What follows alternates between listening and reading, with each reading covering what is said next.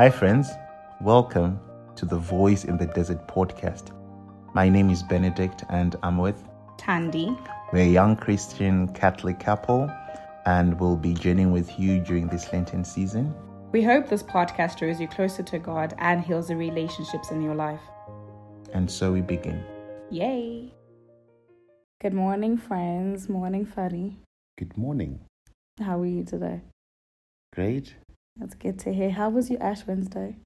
It was beautiful. You just still fresh. You've still got that energy and the determination.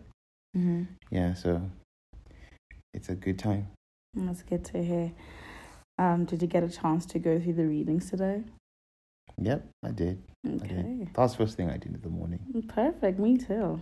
Okay. So it's just interesting how these readings are recurring. Year after year. Yeah, year after year.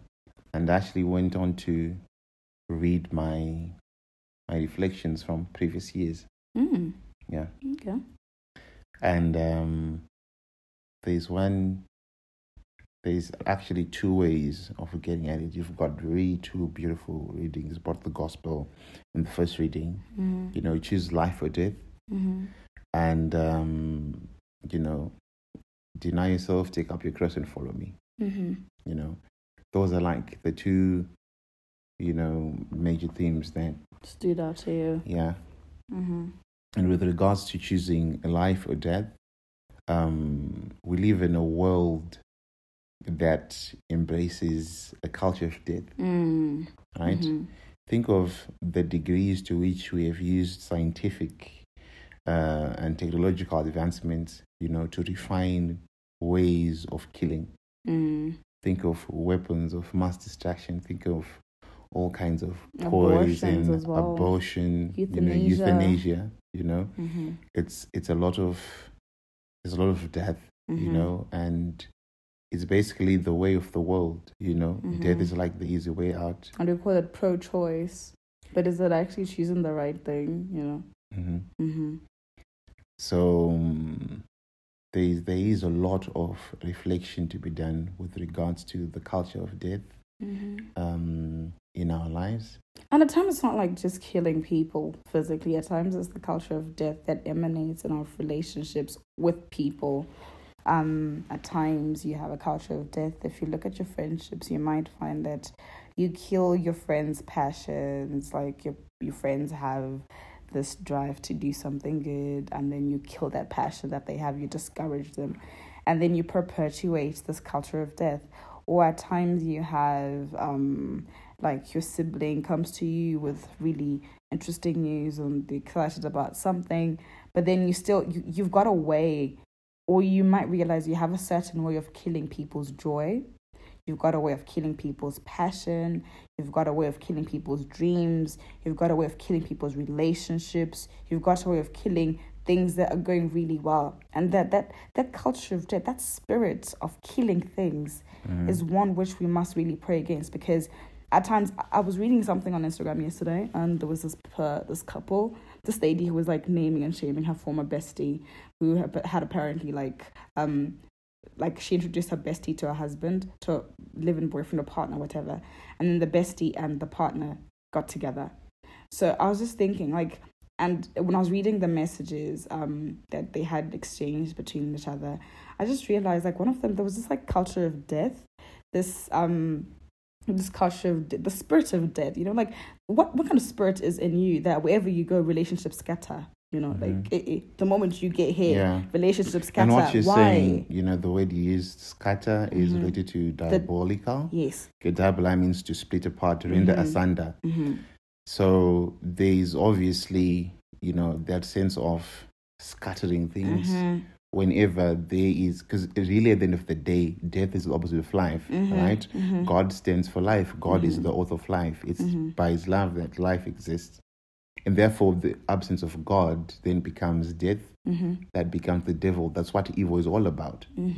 So it's not just from theological point of view, but in reality, the absence of life is death.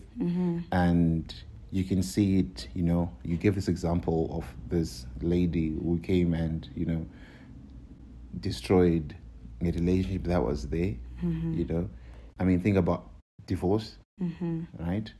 Think of how speaking of that, it's going to lead into the whole thing of cutting people off, right? Because it seems to be like the one-stop solution we have for our generation.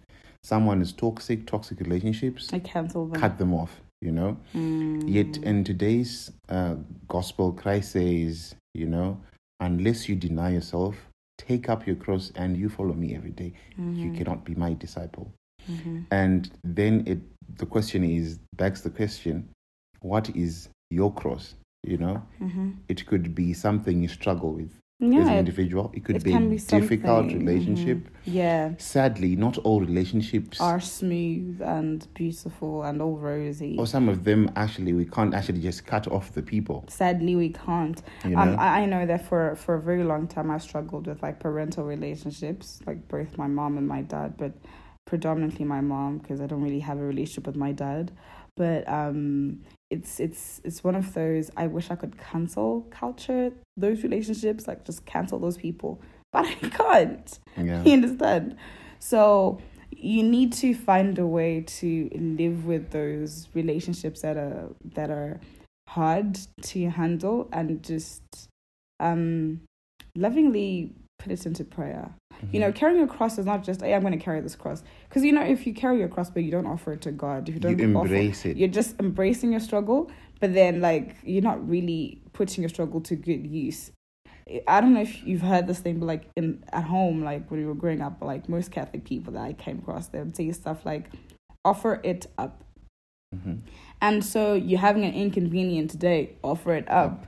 You're having a very boring in conversation with someone, but then you need to have it, offer it up. You have a class teacher you don't like, but you have to meet them every day, offer that up. You have a relationship with your partner or your parent or whoever that's not going necessarily well. Offer it up. Offer it up for someone. Offer it up for a person who's dying with cancer. Offer it up for a friend who asks you to pray for them.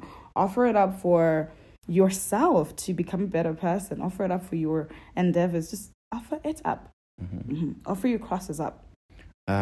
Speaking of the cross, every Lenten season I watch the Passion of Christ, and one of the most striking things is when Jesus is given his cross. He doesn't hold it as if it's a foreign object. He has to endure. He actually embraces it, lovingly with both arms. It's like he's hugging this cross with so much love. And it's as if that's an example of how we ought to, deal with these very painful situations and relationships that we have. Because I think it's St. Catherine of Siena, she says, if Jesus is the way, then all the way to heaven. If Jesus is the way, say something along the lines of Jesus being the way, and this whole time we have on earth being the way to heaven. And so, like, in life we have crosses, and so your cross is the ladder to heaven. She actually refers to the cross as the ladder to heaven. So if you embrace your cross, you tend to treat it differently, and that becomes your ladder to heaven. Like, instead of getting irritated when that person you're doing like comes into the room, if you embrace that, okay, this is who they are, it purifies you, purifies how you treat people, and then you become more Christ-like. Because there's the danger, when dealing with difficult things with a cross, to devolve into a state of vice, right?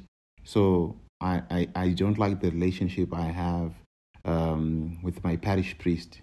So I hate this guy, right? Instead of, because then that now becomes the opposite of what you're called to do as a Christian. You're called to love, So these things become stepping stones to help you grow in virtue, Speaking of those crosses, Christ says you need to carry this cross daily.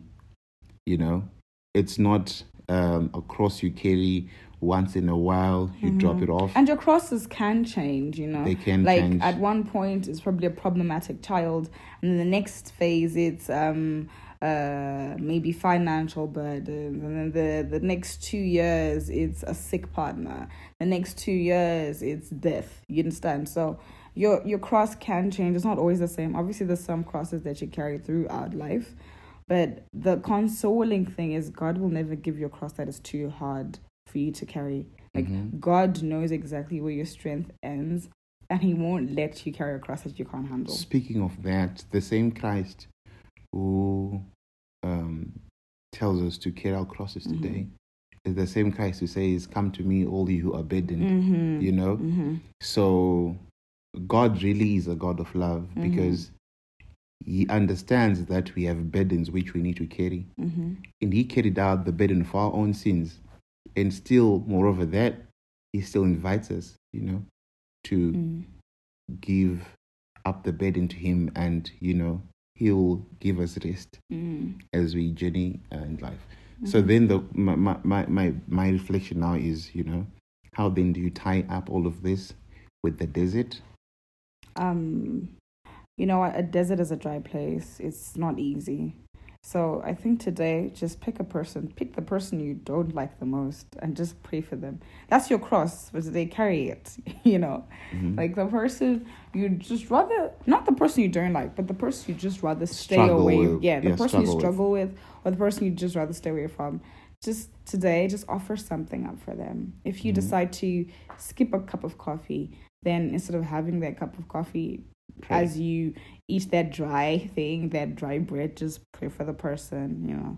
Just reflect on their relationship. If you choose to offer up an inconvenience, just pray for the person as you wait in that long bank queue. What about from your end? I think this then ties all of it, you know.